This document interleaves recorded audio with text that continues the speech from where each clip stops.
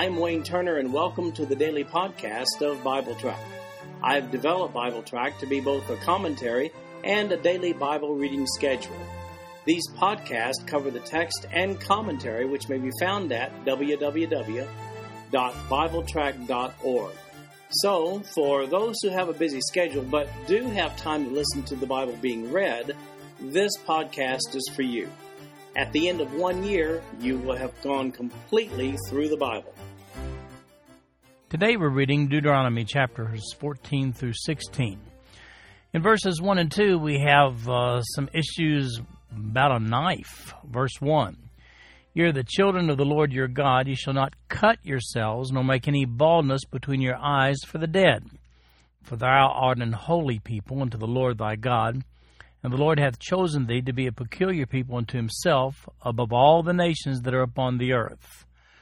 Now, this is a restatement of what we find in Leviticus chapter 19, verses 27 and 28, and that concerns cutting oneself. Incidentally, Jezebel's prophets of Baal practiced this strange procedure when they were trying to call fire down to ignite the altar as they competed with Elijah in 1 Kings chapter 18, verse 28.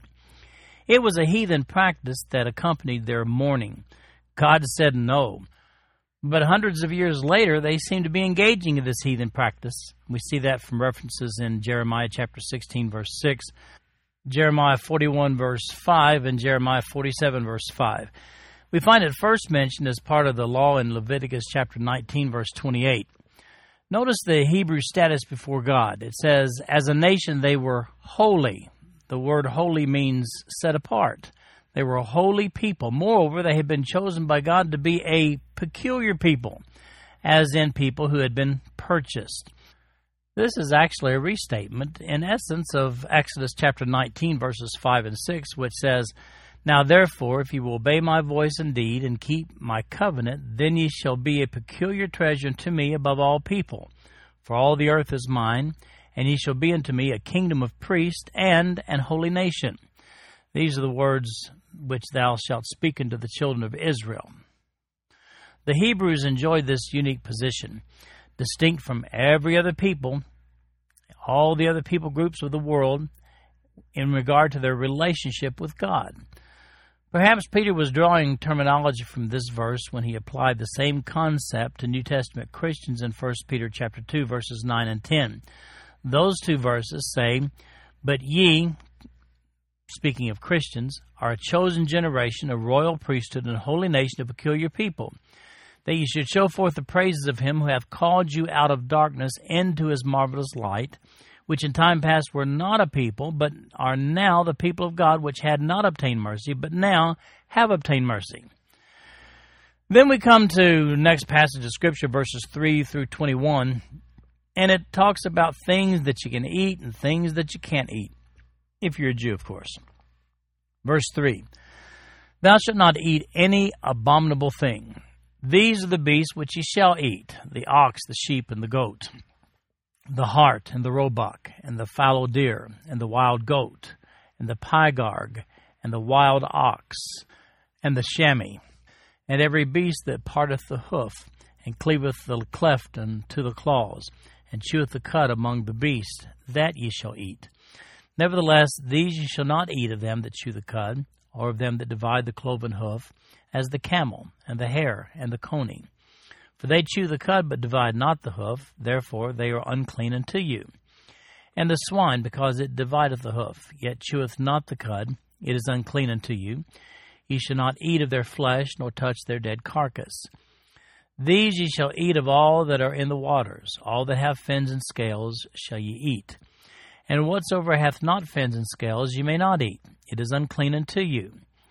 Of all clean birds ye shall eat, but these are they which ye shall not eat, the eagle, and the ostrich, and the osprey, and the glede, and the kite, and the vulture after his kind, and every raven after his kind, and the owl, and the nighthawk, and the cuckoo, and the hawk after his kind, the little owl, and the great owl, and the swan, and the pelican, and the gyre eagle, and the cormorant, and the stork, and the heron after her kind, and the lapwing, and the bat, and every creeping thing that flieth is unclean unto you.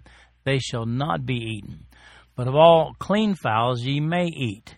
Ye shall not eat of anything that dieth of itself. Thou shalt give it unto the stranger that is in thy gates, that he may eat it.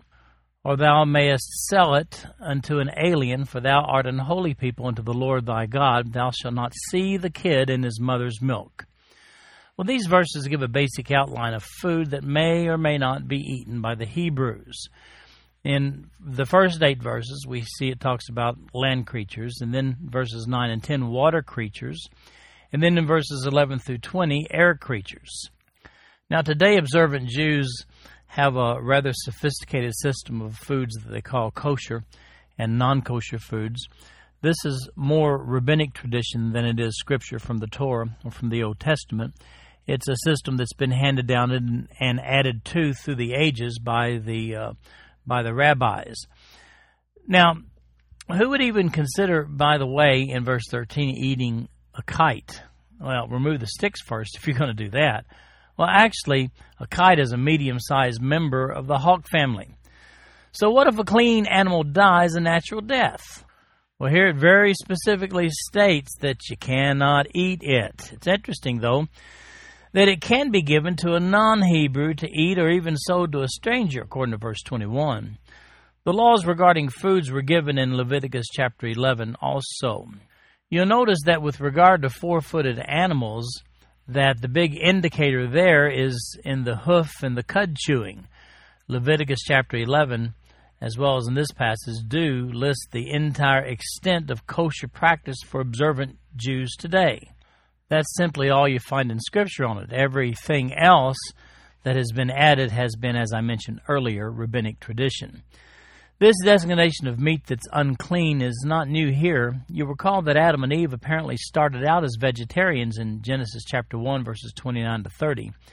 Yet when Noah was loading the ark with animals, God gave specific ark loading instructions to Noah regarding clean and unclean animals in Genesis chapter 7, verse 2. It's actually not until after the ark experience that we see the first occurrence of a meat diet per God's instructions in Genesis chapter 9, verses 2 and 3. That was part of the Noahic covenant. So the differentiation of which animals are okay to eat or not actually goes all the way back to Noah. Today, observant Jews work from a more extensive rabbinical list of foods that has been embellished through oral tradition over the centuries. I mentioned that earlier. For that reason, many Messianic Christians observe what they call kosher, but in the context of Leviticus chapter 11 and Deuteronomy chapter 14, rather than the entire rabbinical tradition. This practice is typically differentiated as Torah kosher and not rabbinical kosher. The reference to cooking in a goat in the mother's milk in verse 21 was also seen in Exodus chapter 23, verse 19, and again in Exodus 34:26. No one knows the background regarding the heathen practice for which this law was designed to prevent. Now, the way this has been applied by observant Jews through the centuries is they have expanded on this law and declaring that it's not lawful to prepare meat with milk products at all. From the strict wording of the two passages, that appears to be an embellishment of the intent here. Now, we have some verses on tithing beginning in chapter 14, verse 22.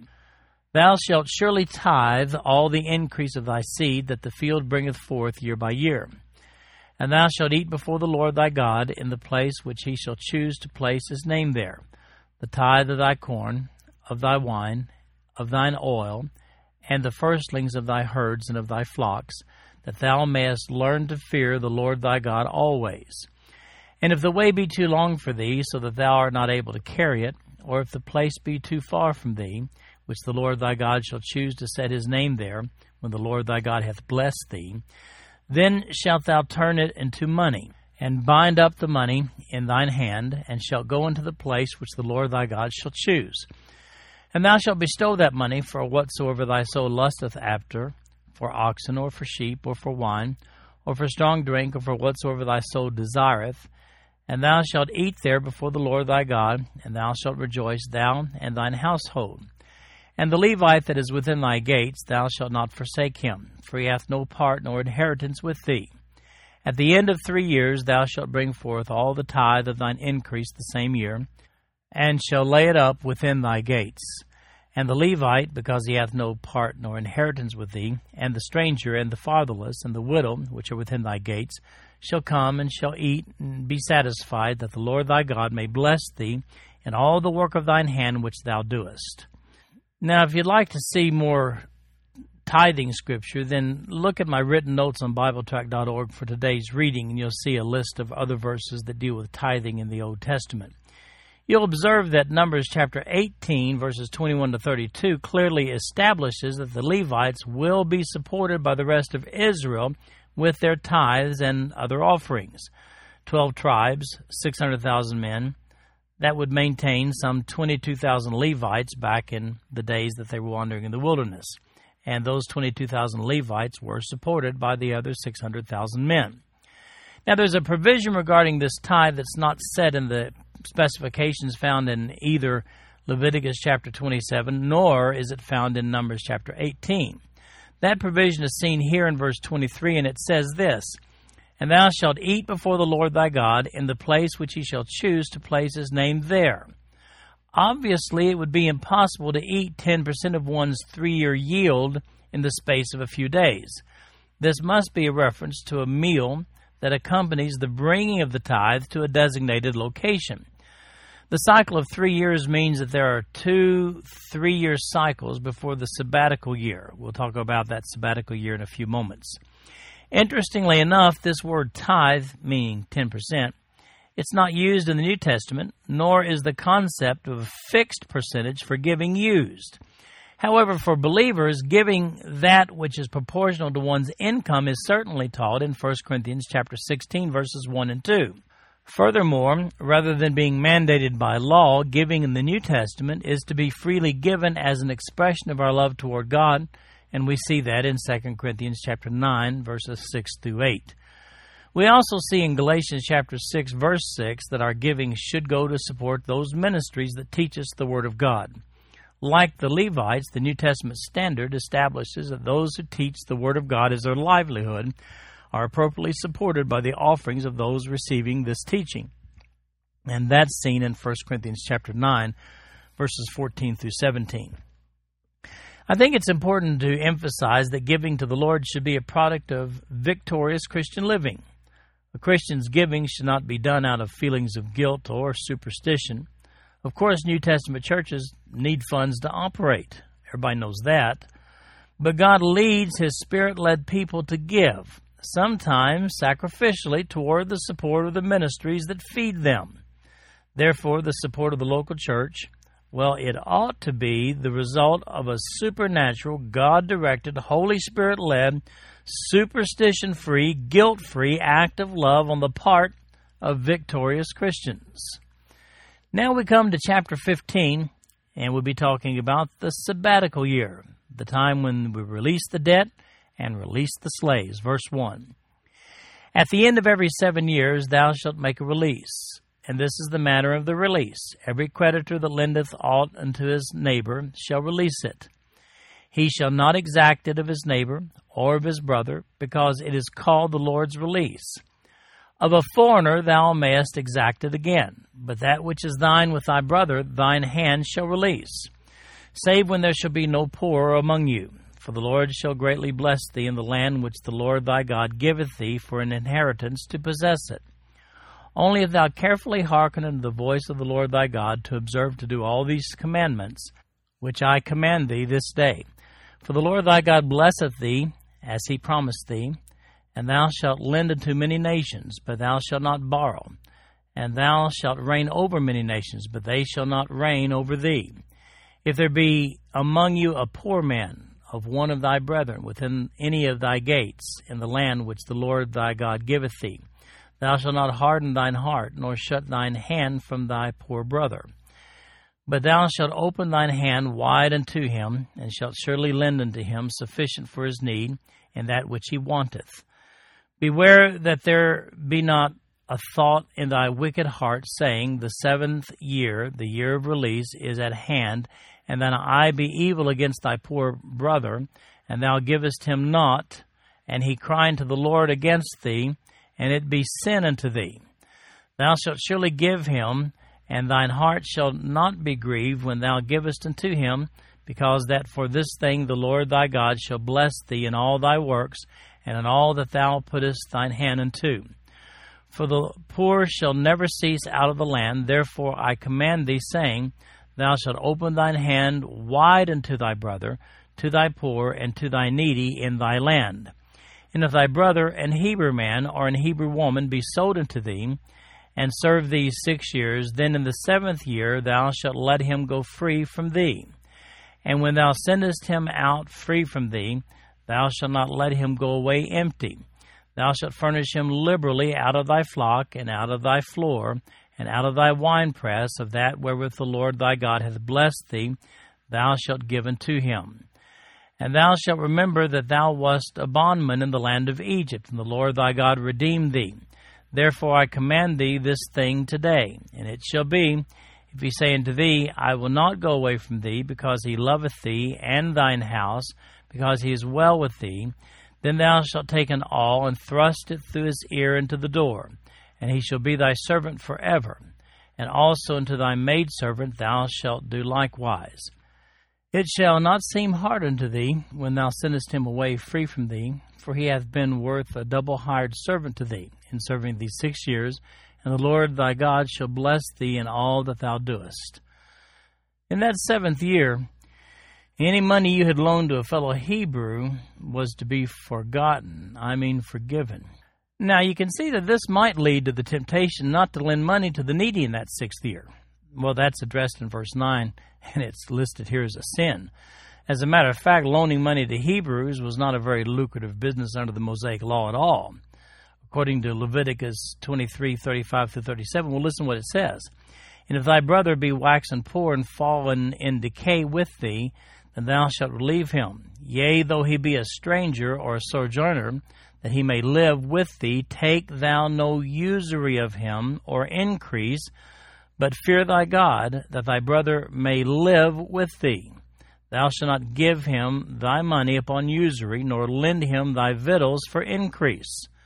Well, then we see also in Deuteronomy chapter 23, verse 20, it says, Unto a stranger thou mayest lend upon usury, but unto thy brother thou shalt not lend upon usury, that the Lord thy God may bless thee in all that thou settest thine hand to, in the land whither thou goest to possess it. As a matter of fact, in talking about the characteristics of the righteous, we read in Psalm chapter 15, verse 5, it says this, He that putteth not out his money to usury, nor taketh reward against the innocent, he that doeth these things shall never be moved. So we see that it was a provision of the law that you just didn't take interest from your fellow Jewish brethren for money that you may loan them. Oh, and here's something else about that sabbatical year. Your Hebrew slaves go free in that sabbatical year also. Along with money, you must give them to start their lives all over again. What if the Hebrew slave decides he or she want to stay? Ouch! Verse 17 shows the original pierced ear with an awl. You'll notice that the breaks given in this chapter are for the Hebrews only. Foreigners receive no such consideration, not with regard to loaning money and not with regard to freedom for slaves in the 7th year or sabbatical year. One popular misuse of the terminology is that of bondservant or bondman. A lot of Christians misuse this when they're talking about bondmen and bondservants. The Hebrew slave who chooses to remain after his 6 years of servitude does go through the procedure with the awl through the ear, as also seen in Exodus chapter 21, verse 6. But he's never referred to, not then, not anywhere, as a bondservant. That term bondservant is used to describe a non-Hebrew slave or Hebrew slaves who were enslaved by non-Hebrews. The Hebrew man who chooses to leave servitude after his commitment may leave with what he brought into his servitude, but we find in Exodus chapter 21 not with the wife and children who may have been awarded to him during the 6 years by his master. That is when he may choose to stay himself past his specified commitment. It's interesting that the poor of the Hebrew community got a fresh start every 7 years according to this law. As a matter of fact, it was the previous slave owner who was responsible for providing this good start to his former slave. We see that in verses 13 and 14. We don't know how well the Hebrews complied with this slave release provision of the sabbatical year. We're told in Jeremiah chapter 34, verse 14, it says, "At the end of 7 years let ye go every man his brother in Hebrew, which hath been sold unto thee, and when he hath served these 6 years, thou shalt let him go free from thee. But your fathers hearken not unto me, neither incline their ears." Well, from Jeremiah's passage right here, we do know that compliance was an issue in at least some part of Israel's history. Now, if you'd like to get more insight regarding Israel's keeping of the sabbatical year over the centuries, see the written notes on BibleTrack.org for Leviticus chapter 25, verses 1 through 7. In verses 19 to 23, we have laws concerning firstborn animals. Verse 19. "All the firstling males that come of thy herd and of thy flock thou shalt sanctify unto the Lord thy God. Thou shalt do no work with the firstling of thy bullock, nor shear the firstling of thy sheep. Thou shalt eat it before the Lord thy God year by year in the place which the Lord shall choose, thou and thy household. And if there be any blemish therein, as if it be lame or blind or have any ill blemish, thou shalt not sacrifice it unto the Lord thy God. Thou shalt eat it within thy gates. The unclean and the clean person shall eat it alike, as the roebuck and as the hart. Only thou shalt not eat the blood thereof. Thou shalt pour it upon the ground as water." Well, the firstborn of anything had a very special place in Israel, according to Exodus chapter 13. Immediately out of Egypt, God set apart the firstborn men, but later substituted the whole tribe of Levi in their places in Numbers chapter 3. In this passage, the sacrifice of firstborn animals without blemish is once again emphasized. Interestingly enough, the firstborn of the flock was to be eaten in the place which the Lord shall choose. That emphasis is also made in Deuteronomy chapter 12, verse 18. That brings us to chapter 16, and we talk about keeping the feast or the festivals. Now, I've provided a complete table of the festivals under the topic section of BibleTrack.org. You can go there and read all about it. "Observe the month of Abib, and keep the Passover unto the Lord thy God, for in the month of Abib the Lord thy God brought thee forth out of Egypt by night. Thou shalt therefore sacrifice the Passover unto the Lord thy God of the flock and the herd, in the place which the Lord shall choose to place his name there. Thou shalt eat no unleavened bread with it. 7 days shalt thou eat unleavened bread therewith, even the bread of affliction, for thou camest forth out of the land of Egypt in haste, that thou mayest remember the day when thou camest forth out of the land of Egypt all the days of thy life. And there shall be no leavened bread seen with thee in thy coast 7 days. Neither shall there anything of the flesh which thou sacrificest the first day at even remain all night until the morning. Thou mayest not sacrifice the Passover within any of thy gates which the Lord thy God giveth thee, but at the place which the Lord thy God shall choose to place his name in. There thou shalt sacrifice the Passover at even, at the going down of the sun, and the season that thou camest forth out of Egypt. And thou shalt roast and eat it in the place which the Lord thy God shall choose, that thou shalt turn in the morning, and go unto thy tents. 6 days thou shalt eat unleavened bread, and on the 7th day shall be a solemn assembly to the Lord thy God. Thou shalt do no work therein. 7 weeks shalt thou number unto thee. Begin to number the 7 weeks from the such time as thou beginnest to put the sickle to the corn. And thou shalt keep the feast of weeks unto the Lord thy God, with the tribute of a freewill offering of thine hand, which thou shalt give unto the Lord thy God, according as the Lord thy God hath blessed thee. And thou shalt rejoice before the Lord thy God, thou and thy son and thy daughter and thy manservant and thy maidservant, and the Levite which is within thy gates, and the stranger and the fatherless and the widow that are among you, in the place which the Lord thy God hath chosen to place his name there. And thou shalt remember that thou wast a bondman in Egypt, that thou shalt observe and do these statutes. Thou shalt observe the Feast of Tabernacles 7 days. After that thou hast gathered in thy corn and thy wine.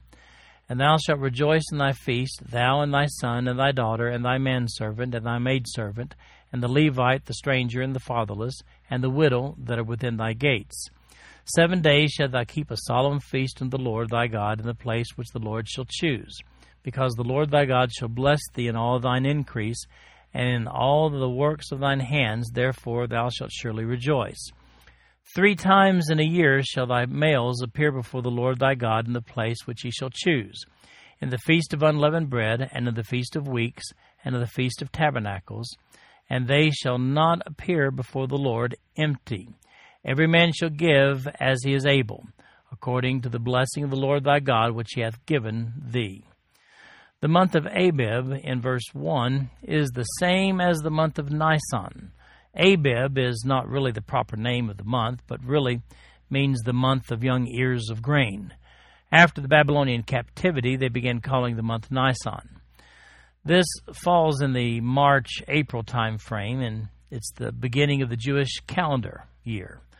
The beginning is based on lunar cycles. That being the case, the Jewish calendar doesn't track equivalently to our Roman calendar.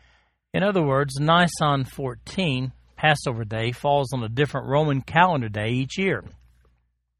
Under the rules of the observational lunar calendars used in Bible times, Nisan 1 would fall on the day when the moon first appeared after it was determined to be spring. Technically speaking, that would be the spring equinox. But their observation of the signs of spring were not nearly so precise as to determine that, so other signs of nature provided those indications. When appropriate, to sync it back to the spring equinox, a 13th month was added to the end of the previous year. So you see, if you track your birthday by the Jewish calendar each year, the date on our Roman calendar would vary by as much as 4 weeks or so. Not bad. 2 parties, 2 cakes, 2 birthday presents. If you'd like more information on the Jewish calendar, then look under the topic section of BibleTrack.org, and I've written a whole article for it there to show you how exactly it was calculated. 3 of the Jewish festivals are outlined here in verses 1 through 17. These are the festivals when they were together centrally each year. The first is the Passover feast, also accompanied by the Feast of Unleavened Bread in verses 1 through 8. Then the Feast of Weeks in verses 9 through 12, and then the Feast of Booths, sometimes known as Tabernacles, in verses 13 through 17. If you'd like to see more about that, then look at the article I've written under the topic section of BibleTrack.org on the Jewish festivals. Now keep in mind the Hebrews are on the east side of the Jordan River preparing to go over into Canaan when Deuteronomy here is being written and being spoken and given to the Israelites. Some changes are in order here. A pilgrimage back to a central location is specified 3 times each year. It's interesting that originally the Passover feast was to be celebrated within one's own home. However, here we see that with the changing circumstances, this Passover feast was to be done at a central location. It's here that the practice of many Jews of merging the Passover feast with that of the Feast of Unleavened Bread took place. We see that in Jesus' day, some people observed the Passover feast separately and some did not.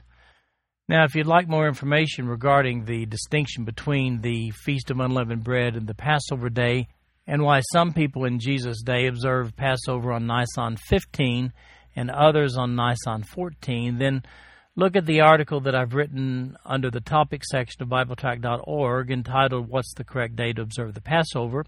And you can also find it on the written notes of today's reading. And then in verses 18 through 20, we're going to talk about judges in Israel. Verse 18, Judges and officers shalt thou make thee in all thy gates, which the Lord thy God giveth thee throughout thy tribes, and they shall judge the people with just judgment.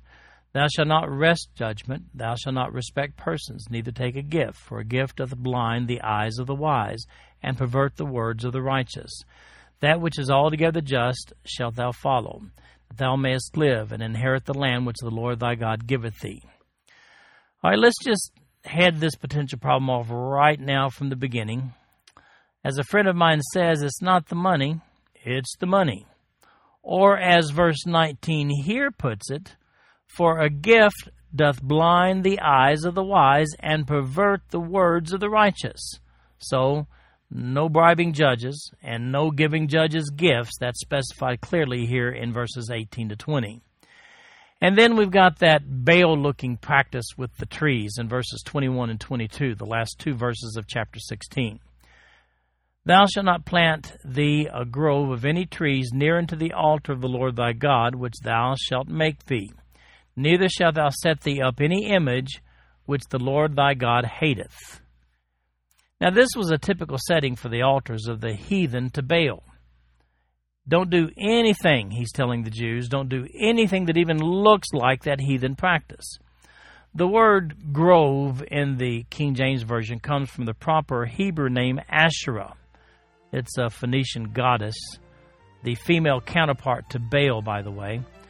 Asherah first shows up in Scripture all the way back in Exodus chapter 34, verse 13, and Baal shows up in Numbers chapter 22, verse 41 for the first time.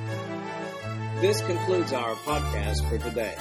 I'm Wayne Turner, and if you'd like to read along with our commentary online, go to www.bibletrack.org. Thank you for listening in today. The background music for these podcasts is an original composition written by the music director of Fayette Bible Church, Paul Walker.